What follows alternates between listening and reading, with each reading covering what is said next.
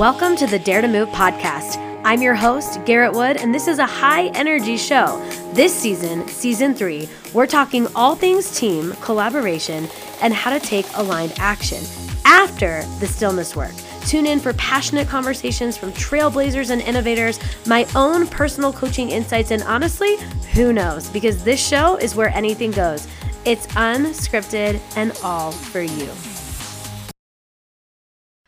Welcome back to the Dare to Move podcast. I'm so excited, you guys. This is one of those meant to be episodes that was perfectly timed, of course, and I know it's going to leave you with I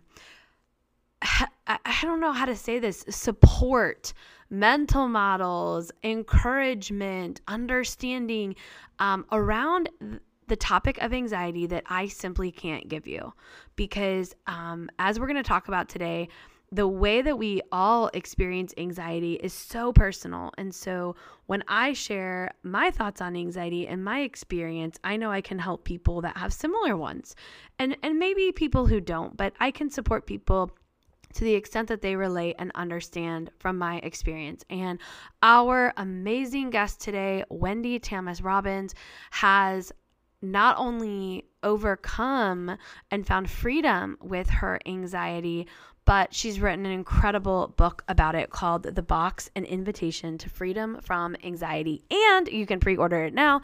You can check out all of where to buy it and pre-orders, all of that in the show notes. And she's so vulnerable. She's so open. She has just an incredible way of explaining what it's been like for her. And what I found really interesting was that it's pretty much been a lifelong thing.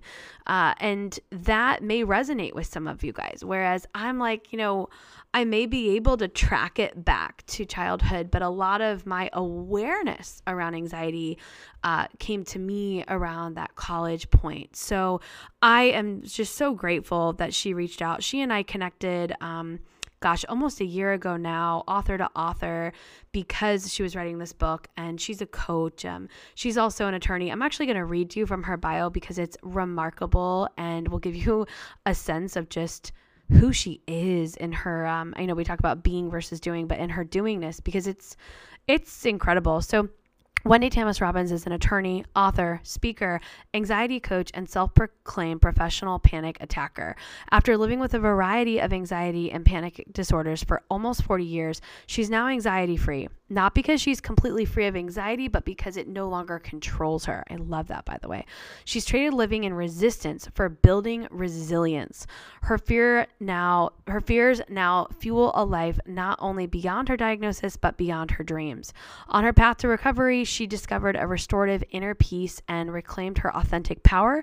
She's passionate about helping others who are hiding their fears behind destructive perfectionism and accommodating their anxiety and help them find the same freedom.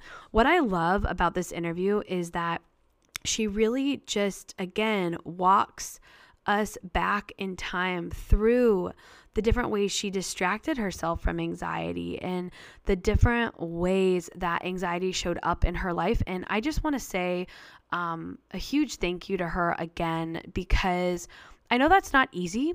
And the way that she's able to share in a way that is helpful and neutral is also just, I want to highlight for the listeners, a way that she embodies the beingness of being the watcher, the witness, and the observer of her experience. It's not taking her back into her triggers or activations. To be honest, we probably could have spoken for 2 more hours because based on all of the content we have gone through on this podcast with triggers and being activated and all of that, there's so much here. So I encourage all of you to stay connected with her. You can check out her website, wendytamasrobbins.com. You can get there in the show notes, or on Instagram, Wendy_Tamas_Robbins. Also in the show notes, to just be, following someone who's offering so much support in this arena of mental health advocacy. So just to continue on a little bit more with her bio, when Wendy hit rock bottom, it was actually hearing other people's stories that she says saved her life. So now she shares her own story to be an example of what's possible.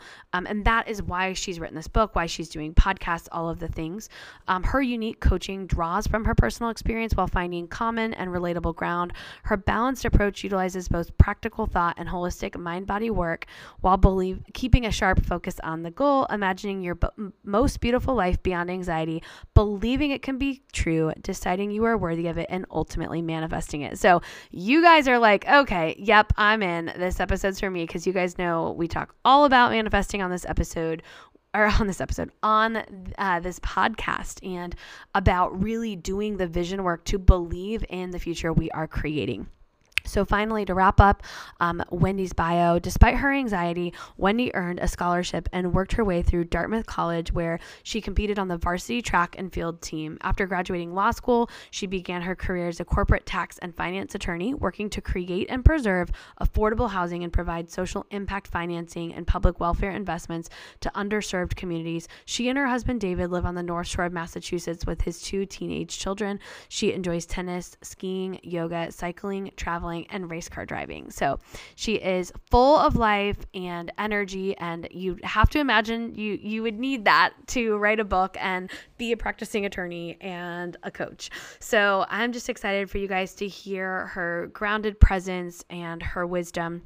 And I do hope that you check out her website. And you guys know it's sort of my job to direct you guys to find these people that I have on, but I really mean that, because she has something on her website right now, or that will be dropping very soon, depending on when you're listening, for alcohol and anxiety. And we cover that a lot in this episode, because I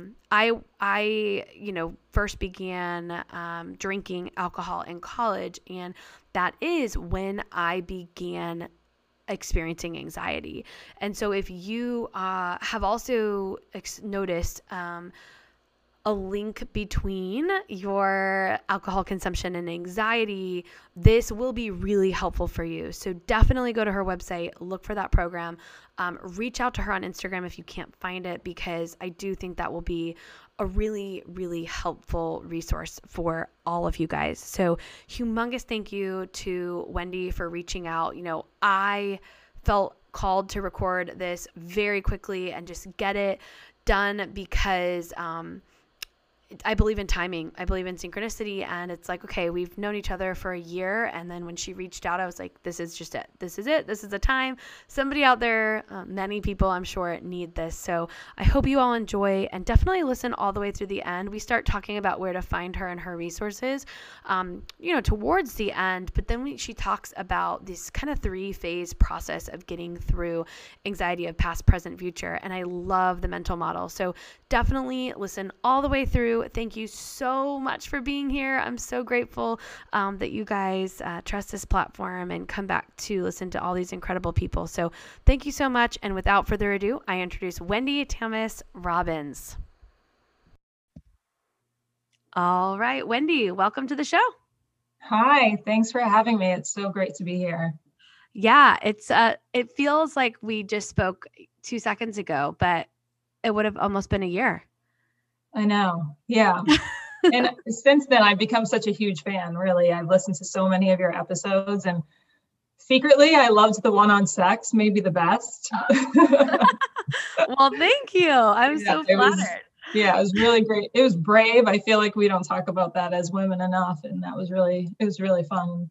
Oh, well, thank you. And today you're here because you're going to be able to shed light for so many people on other things we don't talk about. And I really believe give people some mental models for ways to look at anxiety, which is something that I think for a long time, at least for myself, I was scared to really acknowledge. So I'm very excited to dive into that. But before we do, I'm going to jump off with the quote you shared, which is really powerful. I love it. It's by Jeanette Winterson. And it is, she must find a boat and sail on it. No guarantee of shore, only a conviction that what she wanted could exist if she dared to find it. So tell us what that means to you. It means so much in terms of the journey that I took to find my way to freedom from anxiety. It makes me emotional just thinking about it, really, because it's like I said, it's where I started. And I had come to this breaking point where anxiety was really controlling every part of my life. And it was this moment where I decided that I needed to take matters into my own hands, essentially, because I had gone to all of my therapists, my life coaches, read books, and nothing really said that you could perhaps live a life free of anxiety after having had struggled for 40 years like I had with a variety of anxiety and panic attack disorders and OCD. And so when they all said, it's probably not likely that you'll get there, I just decided that I'm going to have to find out for myself. And that was this jumping off point where, and we'll talk about it later, I'm sure, it was for me starting to find my way out of this box that I had built, where the box was initially a place to protect myself from things that triggered my anxiety, but it had really become this cage that it was like a prison, really, that I was living in. And it was really the first step of finding my way out of that prison that had given me such a sense of safety and security, but it was really a false sense of safety and security, and I knew that there was just so much more out there for me. So this quote about that imagery, right, of stepping into the boat, leaving that safety that's back at the shore, and knowing that there's going to be these storms and these turbulent situations that could just tear you apart, really with no guarantee of finding that place that you're longing for, right? You just have no idea what's out there for you, but you still have this belief that really got me through, this deep-seated belief, like underneath all of those shattered pieces of yourself that you see around you, finding that courage beneath all of them, and having that belief that sustains you while you're on the water and keeping your sails up, just knowing that there has to be more for you out there, that you can't be identifying with this mental health disorder for the rest of your life because it's just so limiting.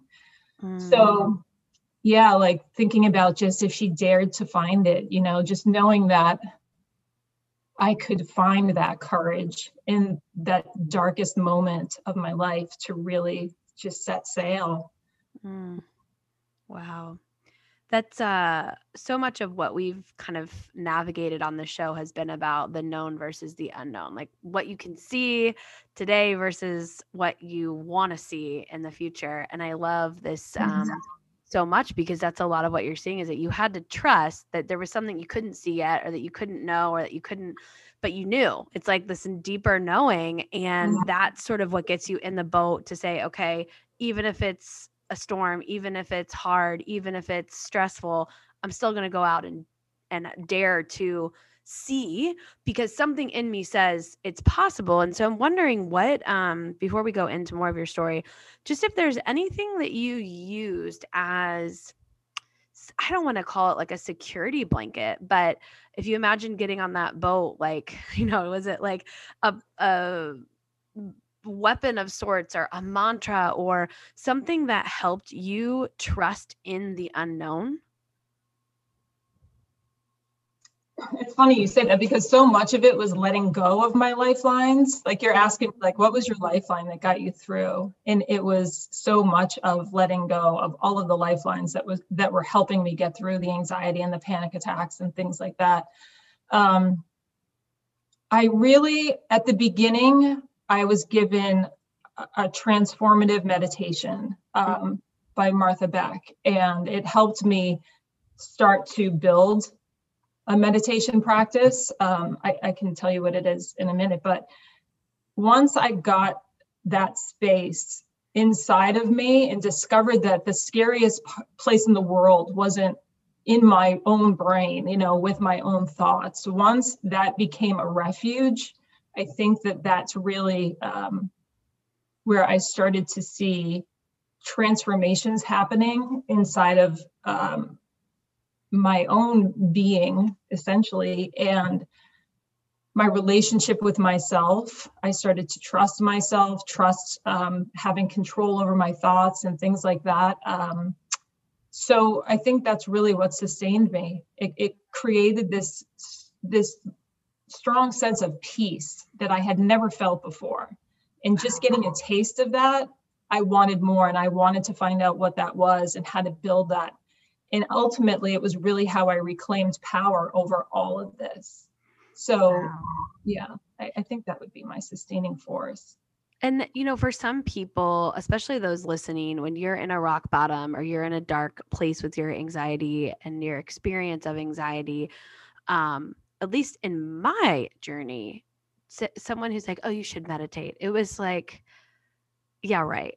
Like you just, oh my God, I had such a resistance to it. So talk to us about that meditation. I think you said is Martha Beck. Yeah, that first one. So I'm with you. I remember the first therapist I ever went to in my 20s, I fired her immediately because she said I should meditate. I was like, you clearly have no idea. Like, I just told you how anxious I am. That is the worst advice I've ever heard in my life. So you're fired. I'm moving on. I just couldn't even imagine. I mean, I couldn't sit in the car with my thoughts, like never mind closing my eyes. And it was just completely so foreign to me. And I still talk to friends now who are like, I want no part of it. And I'm like, oh, come on, just come with me, just try it.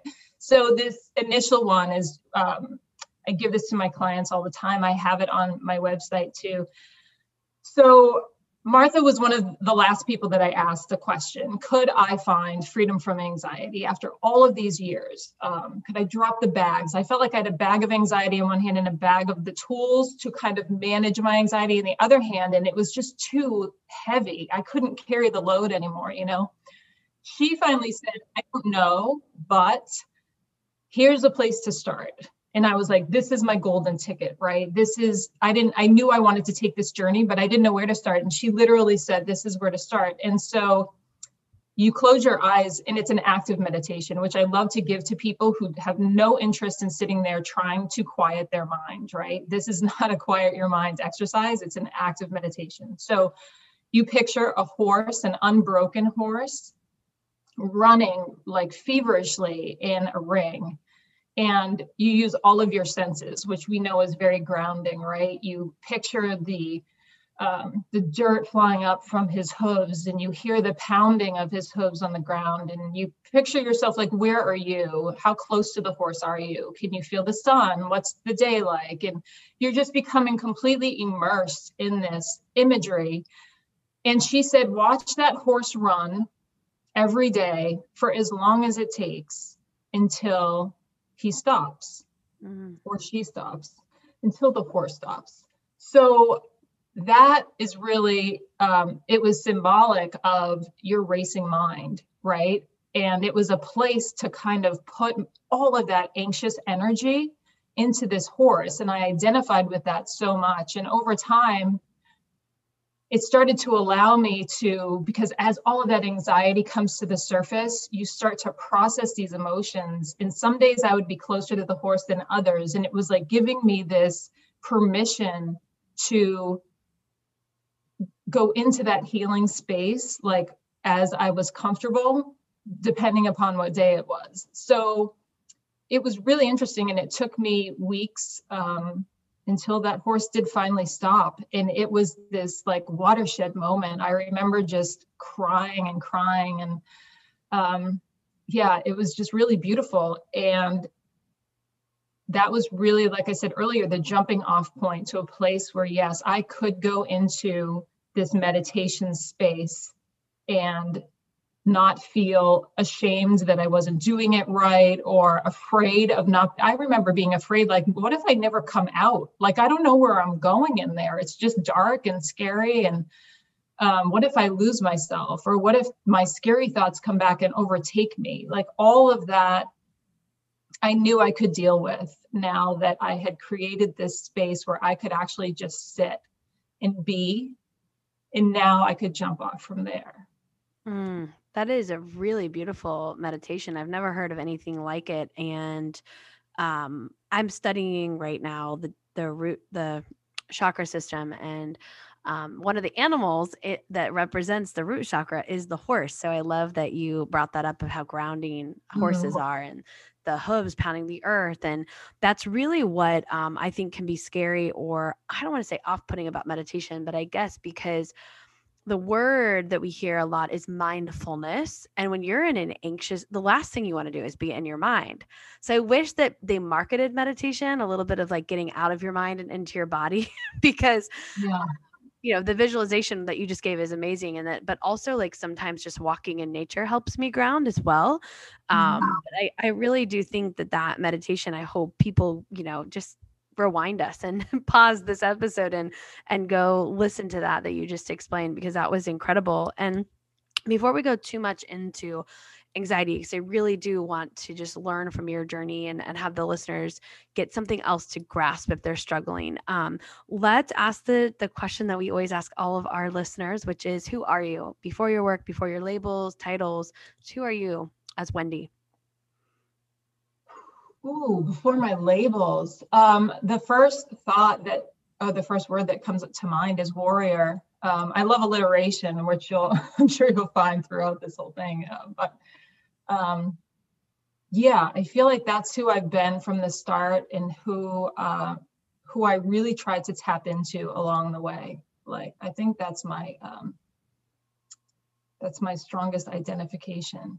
I love that. And when the listeners know, because I read your bio, but you would be what society would call a high performer, right? Attorney, athlete, went to a great school, has a family, all these things. You have this list of achievements. And so the first question that comes to my mind as sort of an achiever myself is, how did you know, or what was it about your experience in the day-to-day of achieving the degrees and the accolades that made you realize, like, this isn't right? Like, this isn't how I want to be experiencing my life. You mentioned OCD earlier.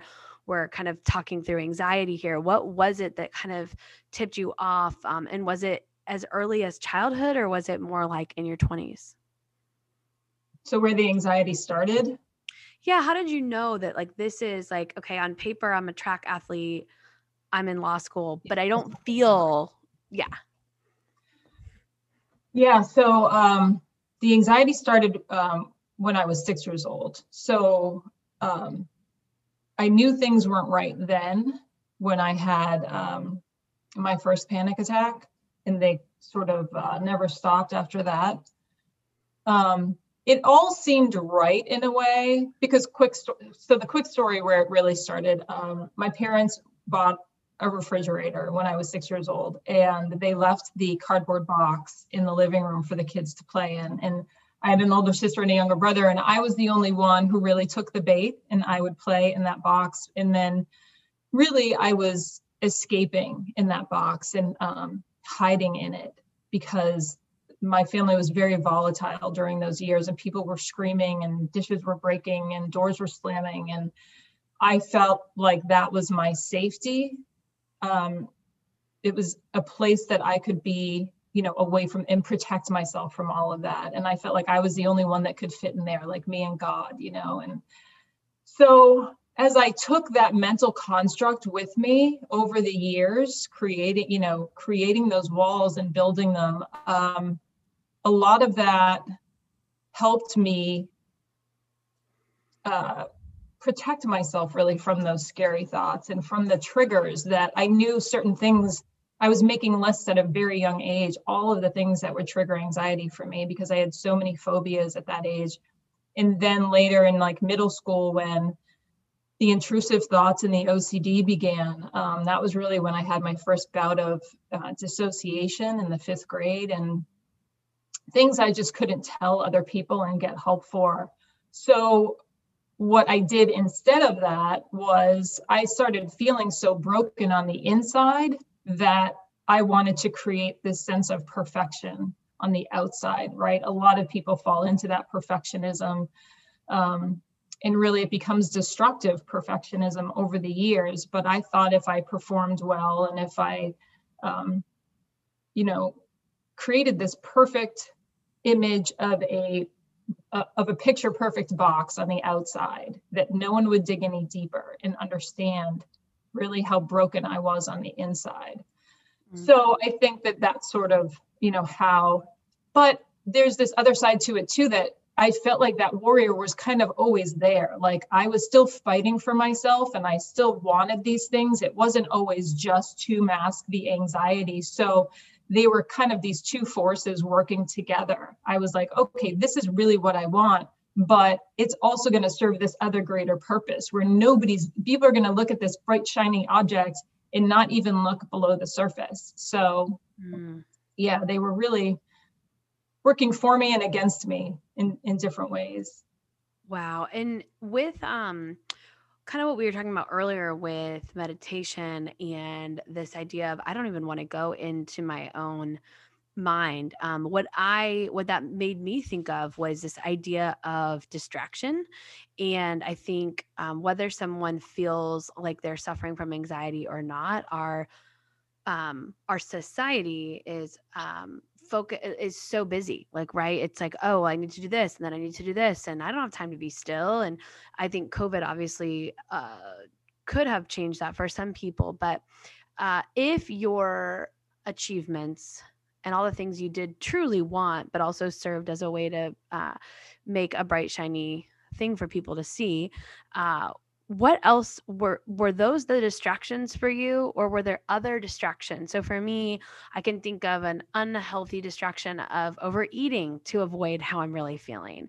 Were there other distractions that you had along your journey to keep you kind of numb from your thoughts?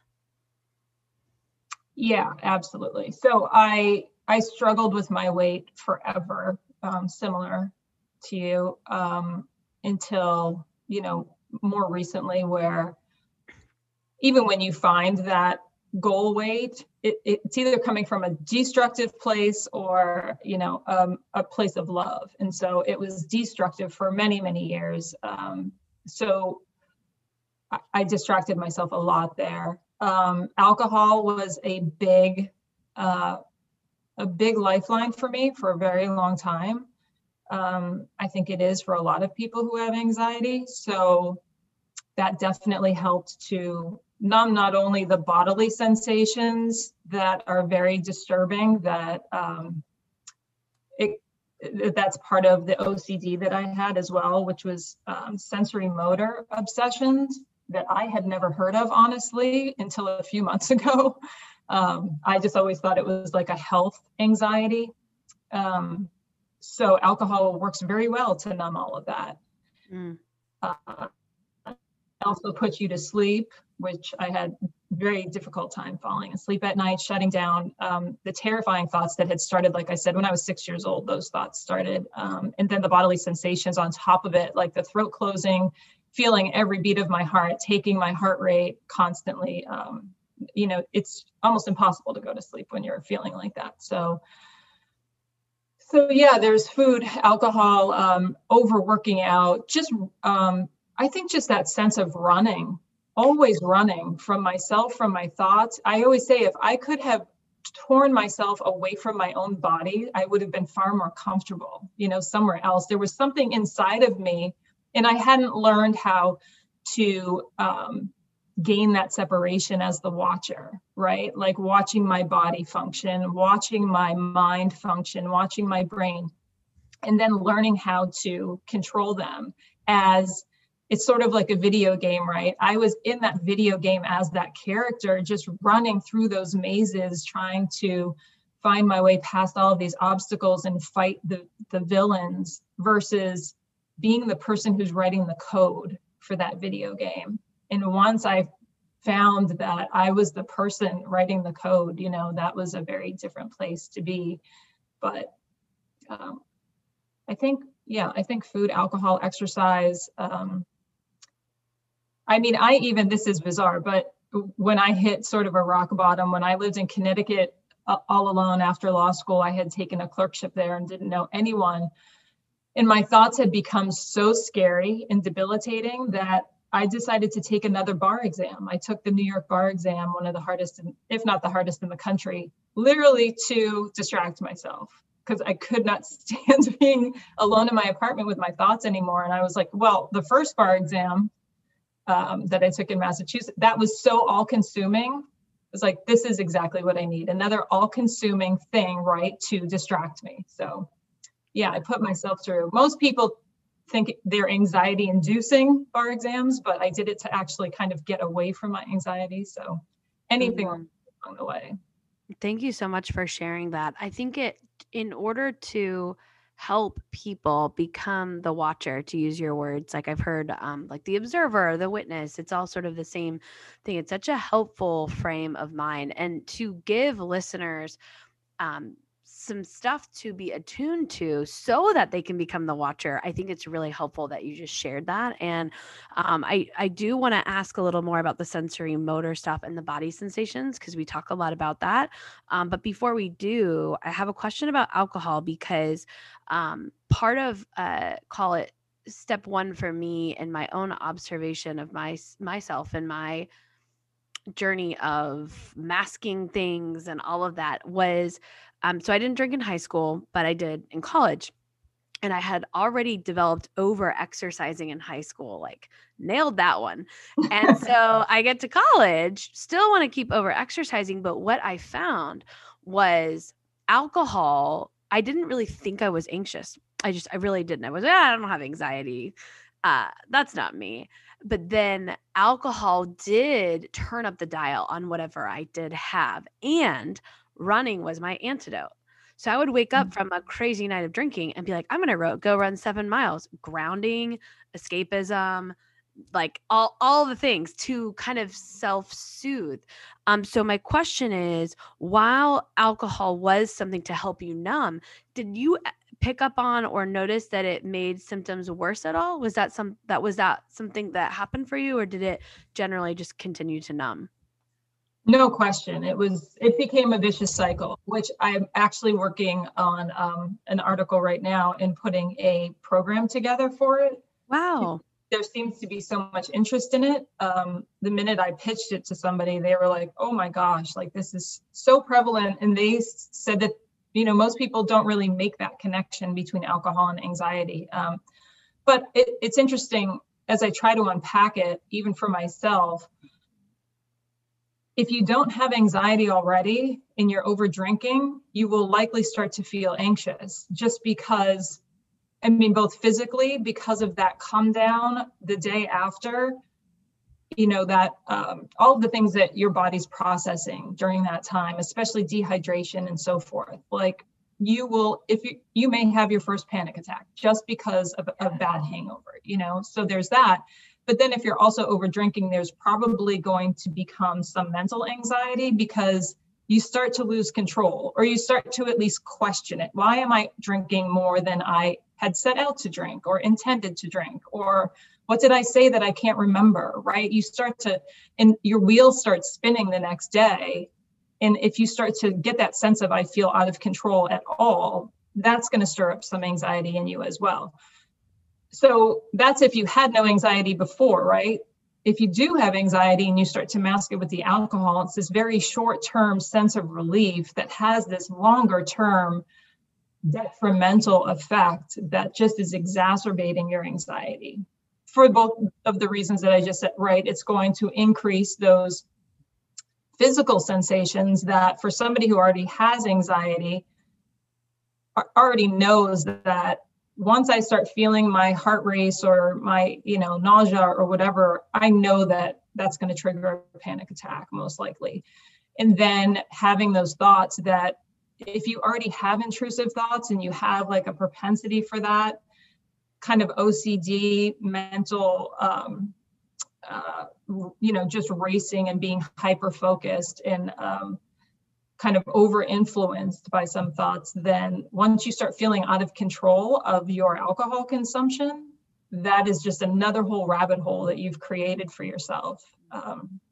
So for me, I called it the final frontier because I'd like to be dramatic. And it was really, I thought my alcohol consumption would just naturally go down as my anxiety went down. And as I really found freedom from anxiety and this whole new life and experience and growth, and, I had found this meditation practice and reclaim my power, and I have all these things.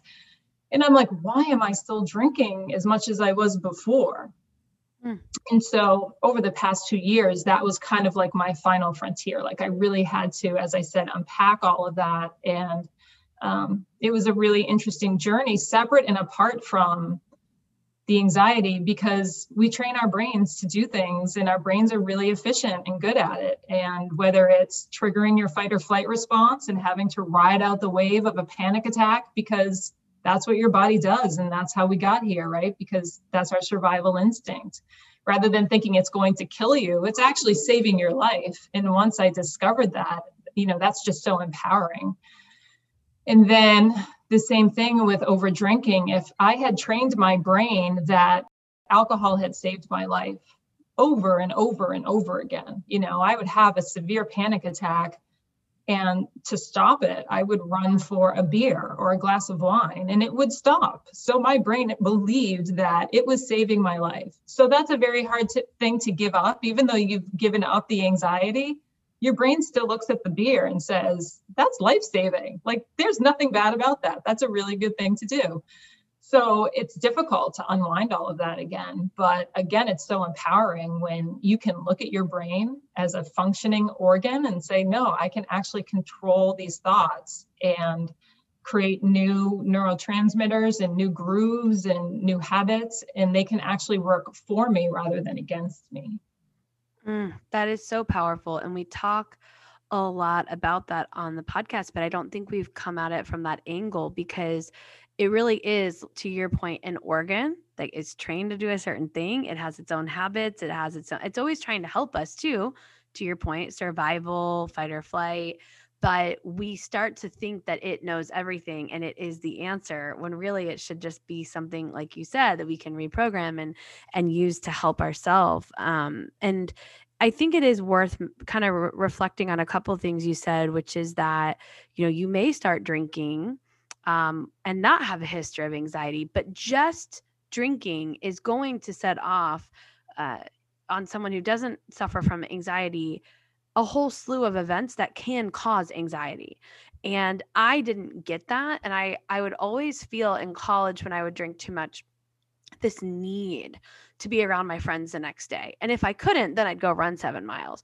But I'll never forget when a friend, really close guy friend of mine, one of my best friends, said, I was kind of complaining to him the next morning and I don't know what I said and all the things you mentioned. He goes, oh, you're fighting demons.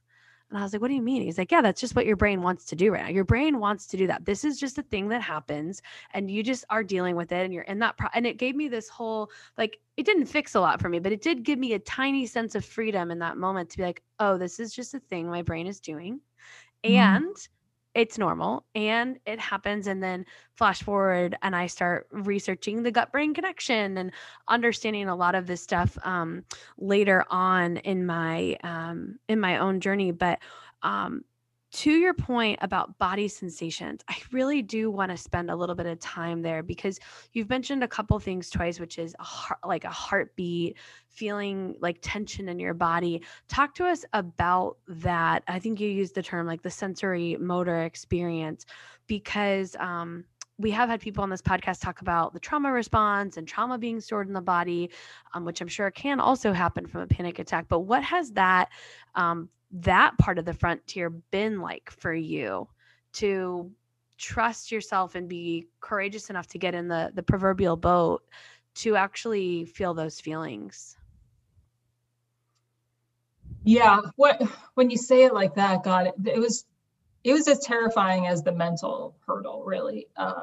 Because for so many years, I thought that I was just convinced I was dying so many times on a daily basis that to find freedom from that is just like one of the most liberating things I could ever imagine. And it's not that I don't feel them now still, I certainly do.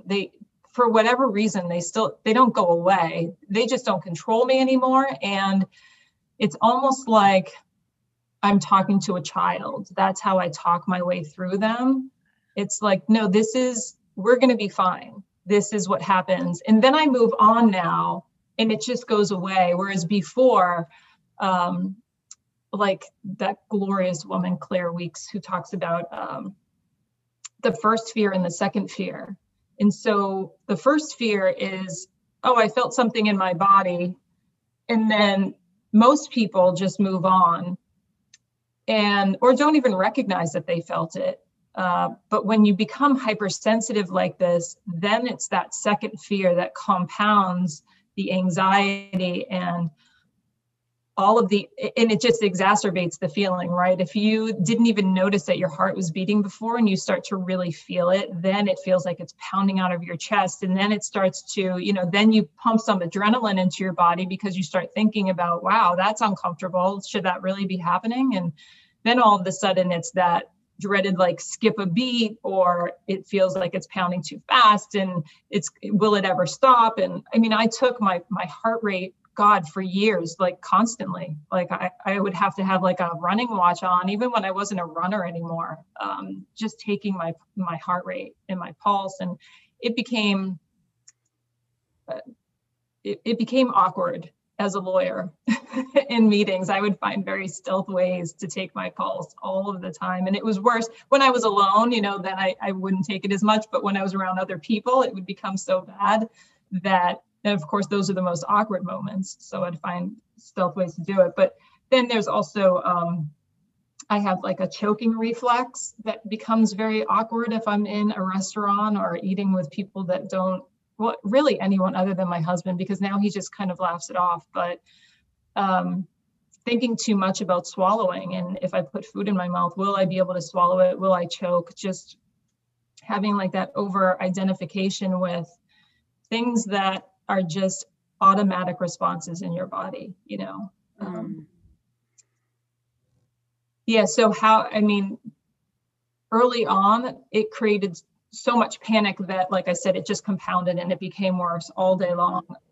And then I would start noticing other things like the size of my tongue in my mouth, and I would become obsessed with it. Like, is it too big? Am I going to choke? Or, things that sound so bizarre to other people. But in getting over that, like I said, it's really, I've started to, this is kind of my mantra for just getting over anxiety, like globally. Compassion and curiosity. I just bring compassion to it now. Like, of course you feel like this. You felt like this since you were 6, and look at the amazing life you've had. You've never even gone to the hospital. Like I said, I talk to myself like a child, but it's like an adult. I talk to myself like an adult, just having compassion for myself. Maybe we identify with talking to a child. Like, of course you're going to talk to a child with compassion. With adults, not so much, but it's just really bringing compassion to the table. And then being curious, like, why did that happen? Did I eat something? No, I'm fine. And then I just make myself move on. I just control the next thought, That's beautiful. And it's so helpful for people. And I just want to say thank you for sharing all that. I know it's not always easy. And when you say it out loud, sometimes you do feel like, oh, wow, like you said, it might sound strange to some people, but I know there's people listening right now who are equating your example of the size of the tongue in your mouth to how their feet feel, and how that sets off a series of thoughts that can spiral for them. And I think what is important to highlight as well is just that something you said, which is, it starts off as just a small like discomfort in your body, because a lot of times we think it's like thoughts, feelings, emotions, action, inaction, but it's usually a physical feeling first, that then we have that recurring thought that's just a program. Mm-hmm. And I use the example a lot that helped me, which is, if you're walking in the forest, you might not have the thought, oh, there's a tiger chasing me. You get like a physical, like, I need to look behind my shoulder, like a physical gut feeling. We call it gut feelings first. Then we think to look over our shoulder, and then we decide how we're going to categorize that Mhm. experience. Do I need to flee? Do I need to fight? Like, am I safe? And it is an interesting thing to navigate internally on our own. And so I think your work is just so helpful for people to have mental models and things to entry points to work with themselves on such kind of a what can feel like a really scary journey. And one of the things you did just also bring up is your husband. And I had written down in my notes to ask you about what it has been like to navigate this in a partnership, because marriage or not, partnered in any way, I found it to be incredibly daunting when I accepted within myself I was having anxiety, and that was a big, huge thing. But then I was like, oh, and I need to like tell the guy I'm sleeping next to that I live with, because I felt, in my experience, I just felt like this is something he needs to know. Um, and I would love to know your take on what that has been like for you to experience. Yeah, so I've had two experiences. So my first husband was a wonderful person, but did not understand anxiety at all, which a lot of people don't. So that's, totally fine. But, and I write this in my book, there's one chapter about my current husband, and I say, you have to really pay attention to who you're surrounding yourself with. If you have, any mental health disorder, really, well, whether you have a mental health disorder or not, but in this specific situation, I feel like people are either fanning the flames or helping you bring water to put it out. And so I felt like my first husband, unbeknownst to him, he was fanning the flames because he was ignoring it, choosing to try to diminish it or say, just dismiss it, really. And when somebody dismisses it, it became not a safe place for me. It became another thing that I felt boxed in, like there wasn't space for me to express it. So I needed to both protect him from it, and I still wasn't comfortable with it myself. So for me, it became a source of shame because it wasn't acceptable. So Ah, that was part of the reason that I left that relationship ultimately. And so when I met my current husband, I was in a different space. I had already accepted myself as this and I had made a lot of headway and a lot of progress. And I was still accommodating anxiety on a daily basis. So I felt the need to tell him, as you said. And, but I presented it as, I'm anxious, but I still feel like I'm amazing. So, here I I love am for all of it. Like, just kind of having that confidence, like, not like I'm broken. But like, I know that I have more gifts than more broken pieces to offer. And I'm working on it, and this is how I work on it. And this is my goal. This is where I ultimately want to be someday. And in him, I saw somebody I was still working my way out of my box at that point, metaphorically speaking. And I saw him, a person that was so alive outside of any box I could imagine. And it was like this light at the end of the tunnel, like this hand reaching over the wall, like, I will be here for you. Not that he was going to come save me, but he was going to be there for me every step of the way. And it's been like that ever since, and he was, especially when I took this journey myself, he helped me with a lot of the exposure therapy at the beginning, and would just be that sounding board, like, what do you need right now? What are you feeling? What are you thinking? Why do you think this happens now and not yesterday? mm, Just helping me ask the questions that I needed to ask myself, rather than questioning it in a way of like, well, why would you have this? Normal people don't have it, like just that different space, like, come out, talk to me. Let's look at this for what it is, which for me, prior to that, it was hard to look at, but it gave me that permission to then do a lot of the examination that I did on my own, like by mm. myself, because I wasn't in that space of shame so much anymore. He wasn't like shaming me even without knowing it. like some other people had in my past. Wow. So, yeah, creating that safe space is invaluable. It also reminds me of what you said earlier about compassion and curiosity. Like, ooh, what is this sensation? How does this feel to me? With almost like new eyes and new potential like frame of thinking, because it's not to judge, it's not to say it's good or bad, right or wrong. It's just, ooh, what is this? And when someone else expresses curiosity, it helps you leverage that too. And you said something really powerful I want to highlight for men and women, but that no one is going to save you. But there is something to be said about finding an aligned partner or friend or therapist that can hold space for you. Mhm. And I don't know why, but I thought, I was at a point in my life where I'm like, oh, someone's going to come save me. Definitely had that phase of life. And I also had moments where I was like, I can't meet someone until I am healed.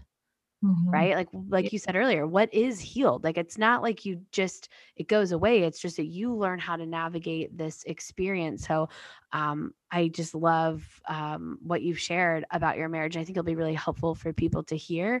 You also mention your book. So talk to us about that. What has that been like for you? I think attorneys are always known for being really voracious readers and some writers, but I would just love to know what inspired you to start writing and for you to tell us a little bit about your book. Yeah, so it was about 6 years ago when I had talked about this earlier, when I asked that question, could I ever find my way to freedom from anxiety? And when I decided to take that journey on my own, I knew that I was going to have to kind of write my way through it. It was part of the cathartic process that I was going through, because I had always written poetry, even as a really young girl. And that was my safe place. And it was how I processed my emotions and my scary thoughts that I couldn't talk to with anybody else. And I remember like my darkest one that I still have, it's actually in the book, because I put poetry like scattered throughout, just because they're actually written in the moment that I'm talking about in the book. So it gives context for really like how dark or light it was at that moment. In my deepest, darkest one, I remember reading to my parents. This was my way of trying to communicate it, right? And they were just like, oh, that's a great one. And just went about their way, like Wow. struggling to. Anyway, so I had always been, processing through that writing process of poetry. And so here I knew that this journey was going to require some sort of just writing. And I didn't know that it was really going to turn into a book at that point. It was really, I knew I was going on this hero's journey, and all of my favorite books were coming rushing back to me, like all of the imagery of The Alchemist and things like that. And I was like, okay. And so as I wrote, as I got to maybe the breaking point for myself, like as I had processed and I was healing all of these wounds, and I started to see it materialize into, maybe there's something here that this story could help someone else. I knew that, I remember saying to my husband, if this book only saves me, that's enough, because this is why I'm doing it. I'm trying to find my way back home. And then when I saw an actual process unfold, I thought, well, why couldn't somebody else go through the same process? Why couldn't I save maybe one other person? That would be, twice as good. And then it just went from there. And it definitely saved my life. It just even reworking it and going through the editing processes, like it's every time I look at some of those pages, just remembering where I was and how far I've come.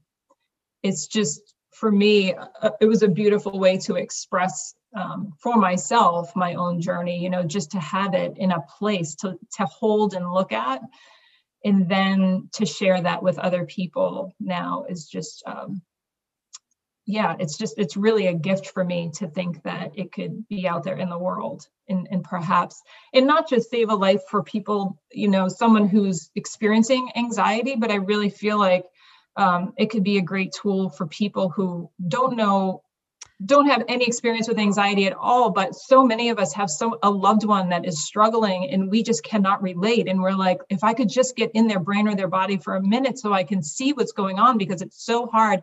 We don't have that vocabulary to even start the questioning or start the conversation sometimes.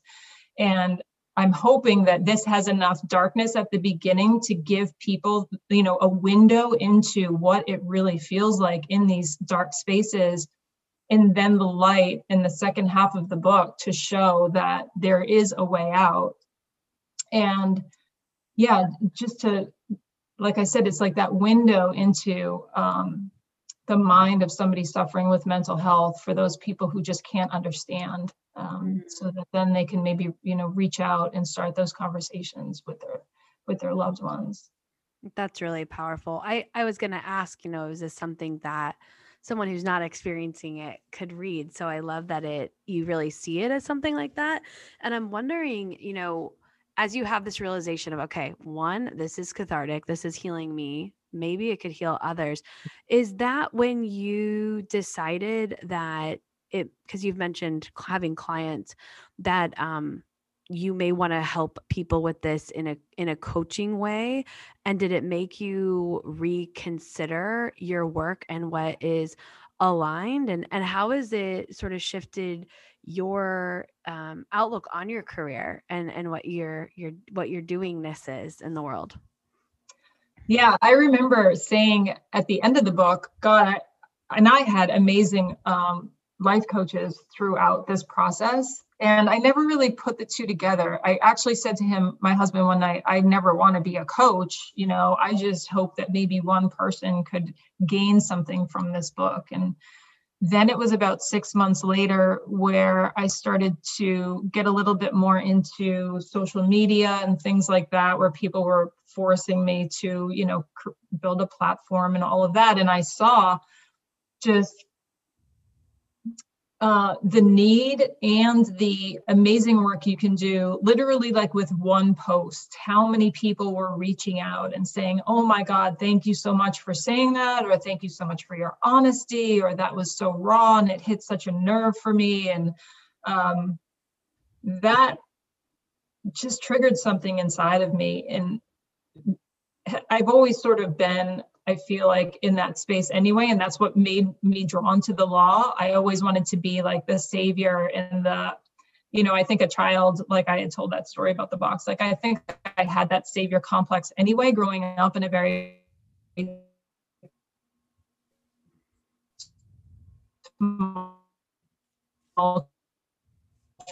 house. And when I also saw the book laid out in its final form, I could see a very clear process that I could take other people through that wasn't so specific to me that I couldn't translate it for someone else. It was very translatable. So those two things coming together really made me started thinking about coaching. And then when I told my firm about it, they were hugely supportive. They're very supportive of the book and everything that goes along with it. So that was amazing. I wasn't sure how that was going to play out either. So yeah, the trajectory of my career has really shifted in a big way in the last year or so. And then also just trying to remove the stigma of mental health and what it means and what it should mean and could mean, not only in the workplace, but especially in this country. That's become a real passion of mine at this point, and just being an advocate, going out there and telling my story and being an example of what's possible. That would have meant the world to me when I was in, the darkest spots that I've been in, hearing other people's stories and having that kind of that light at the end of the tunnel. Wow. Would have been huge. So I just want to be that and represent that for other people. Yeah, it's I think Also, why I love what I do is connecting with people like you who really show and share what is possible within our own reality, right? You have to see it to believe it. And I love chatting with people who are chasing passion and creating something that they want to create for the sake of what it means to them, not because if I write this book, then this will happen. It's like, no, you were just being with what was true for you. And it sort of turned into a book. And then it has an impact on, the world around you. And your career can shift and flow, and your firm is supportive. And I think, especially speaking to, my former self that struggled a lot with anxiety, and listeners, if you were thinking 10 steps out, what is my firm going to think? Maybe you wouldn't have even started. And so I think that's just really important to highlight, that you just did what felt right and aligned and supportive for you and your soul. And here you are being able to impact the world. And my next question is, when you talk about impacting the world, especially the workforce. You mentioned, mental health advocacy, and without sounding awful, this sounds so bad, but I always wanted to be an attorney, but I had enough attorneys in my life that were miserable, for lack of a better term, that I thought, okay, it sounds really great on paper, and I could help people in all these ways, but they're all pretty miserable. So, how are you sort of helping that industry with mental health? And what do you see as their opportunity for change?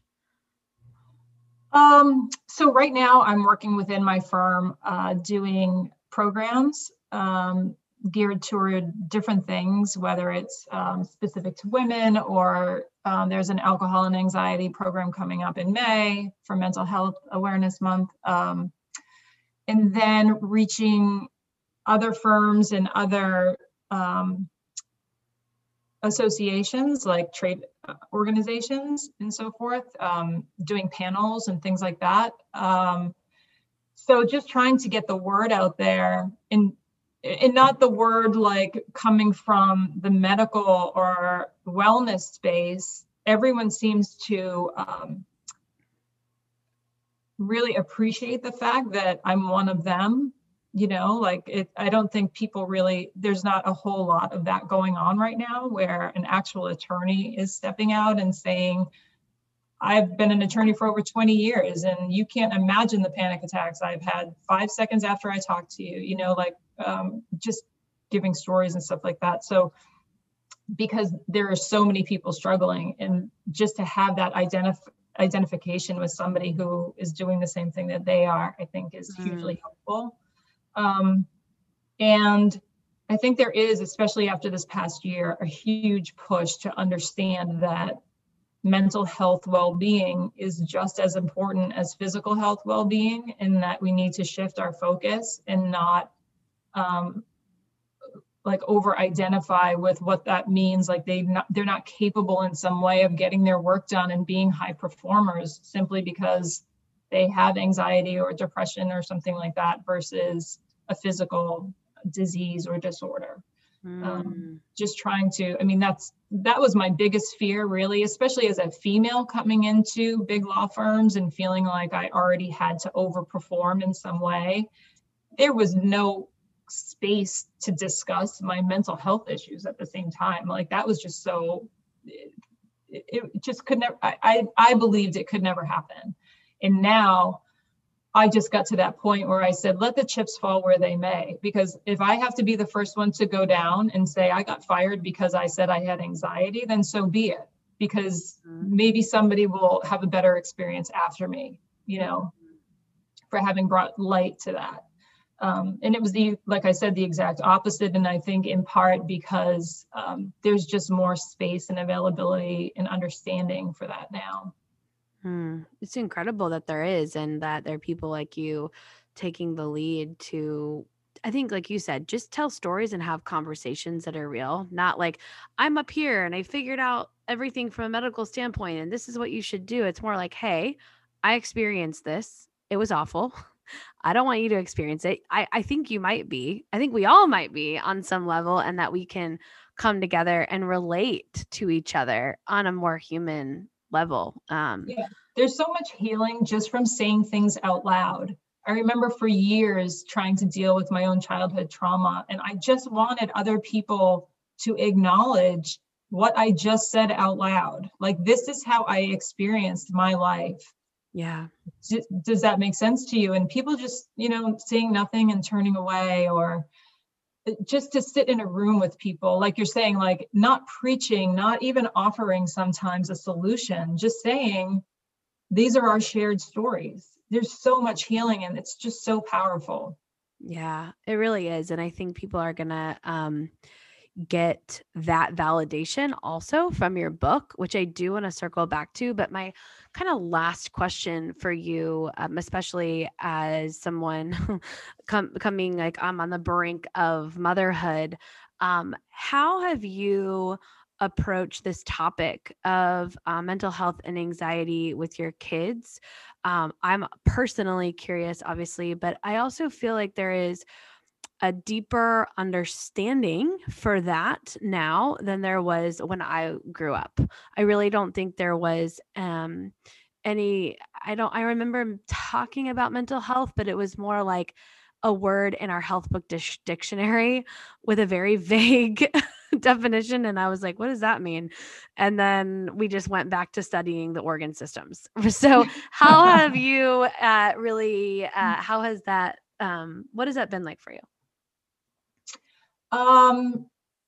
So they are my stepchildren. I just want to make that clear. And because, well, we only have them half the time, which is, I shouldn't say only, we have them 50% of the time. And so they don't see a lot of it, frankly. And they were very, very young when I was actually still in the thick of it.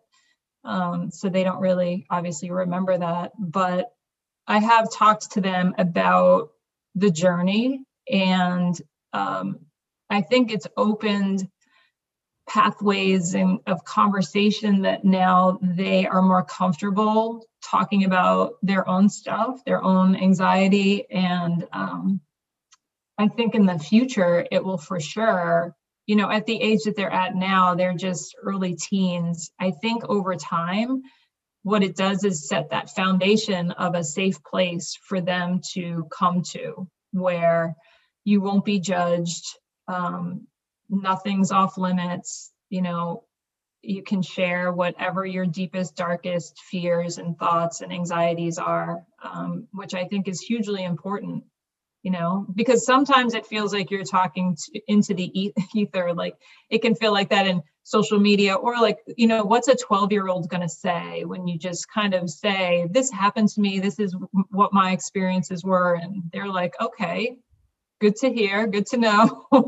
Yeah. But I mean, I continue to do it and keep myself open to them about my experiences, because I do feel like it's giving them that something. I know that they're making mental notes, and in the future, it will mean a lot for them, hopefully, to know that it's a safe place.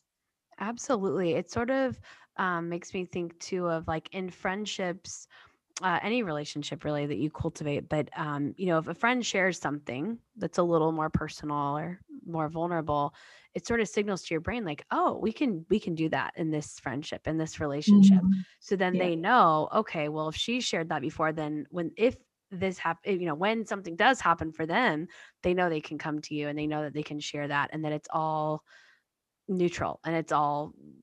shareable, which I think is incredible, because I still go back to that moment that I had. I don't remember much or what we were doing or where we were going. I just remember we were at a gas station. That's all it really stands out. And I just felt like it's now or never. I have to tell he wasn't my fiance yet, but I have to tell him that I'm experiencing this. And luckily it was well received, but it's scary to Mhm. have those conversations with people. So, bringing it back to your book, tell people what you're most excited about for this book, where they can find it, what it's called, all of the things.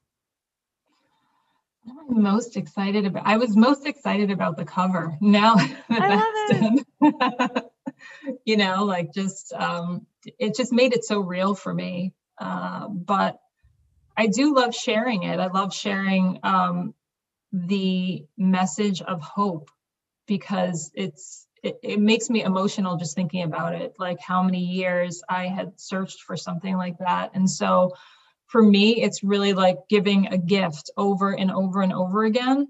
And that's what's on the front of the book. Like that's the cover. It's hands reaching out this box because it's called The Box and it's an invitation to freedom from anxiety. So it is like my gift to all of these other people that are suffering and, having a hard time. And so I guess that's my favorite part of it. Oh, I love that.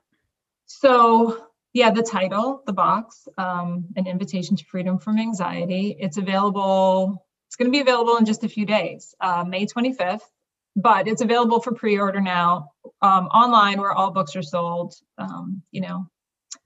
Amazon, etc. And yeah.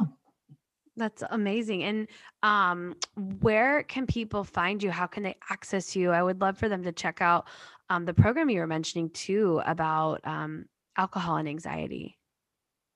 Yeah, so that's going to be available, in just a few weeks from now too. So that will be on my website come June.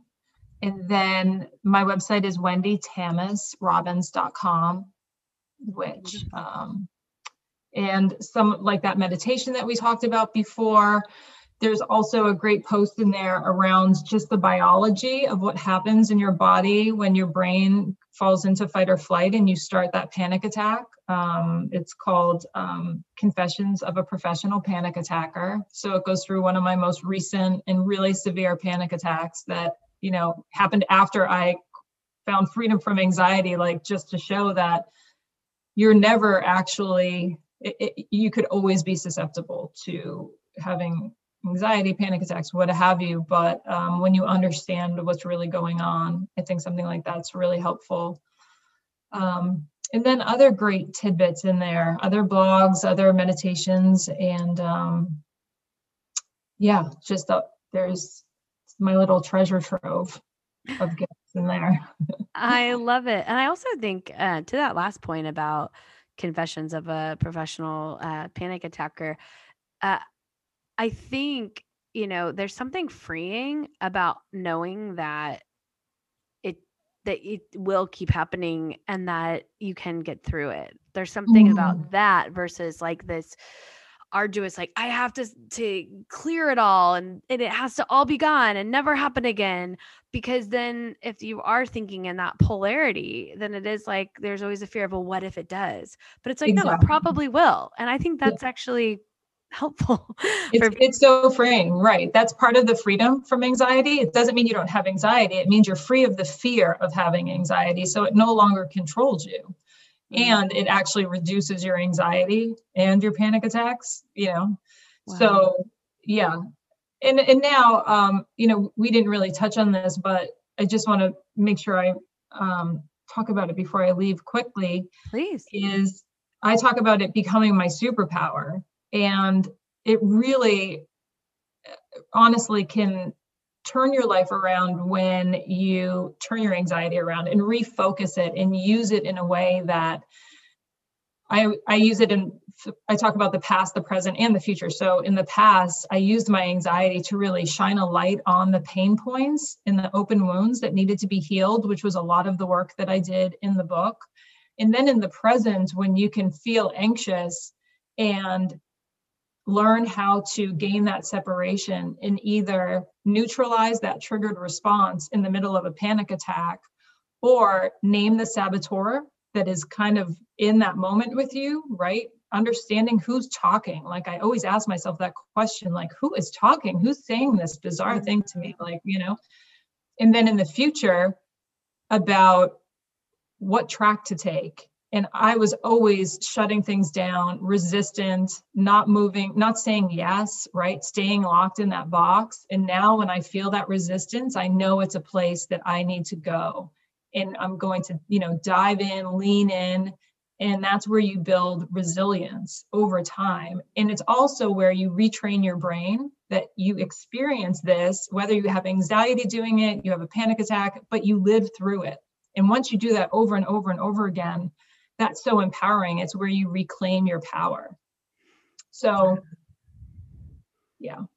That is incredible. And I think it's really, again, going back to like mental models, as much as we do want to get out of our mind, having some like mental scaffolding to thread some of the experiences through is really helpful for people, especially in the moment. Like, just, yeah, little things. Like there was someone who was on the podcast years ago who said, she was an actress, and she always said that, before the camera rolls, they always say 5, 4, and then they use their fingers to say 3, 2, 1, because they don't want to have the audio compromised.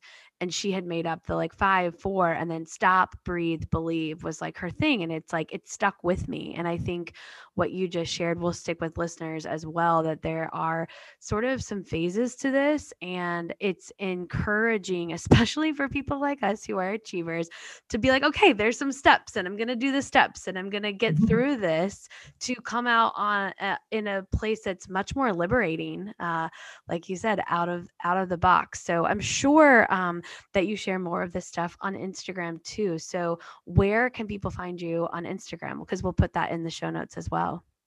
Yeah, sure. That's at Wendy_Tamis_Robbins. So if you just Google that name, you'll find all of the things. Beautiful. Well, thank you so much for coming on. I hope everybody goes into the show notes and finds your book and gives you a follow, checks out the courses on your website, because this is definitely something important. And I love the work you're doing. Thank you so much. I really appreciate being here. It's great to talk to you. And good luck with everything with the new baby. Thank you.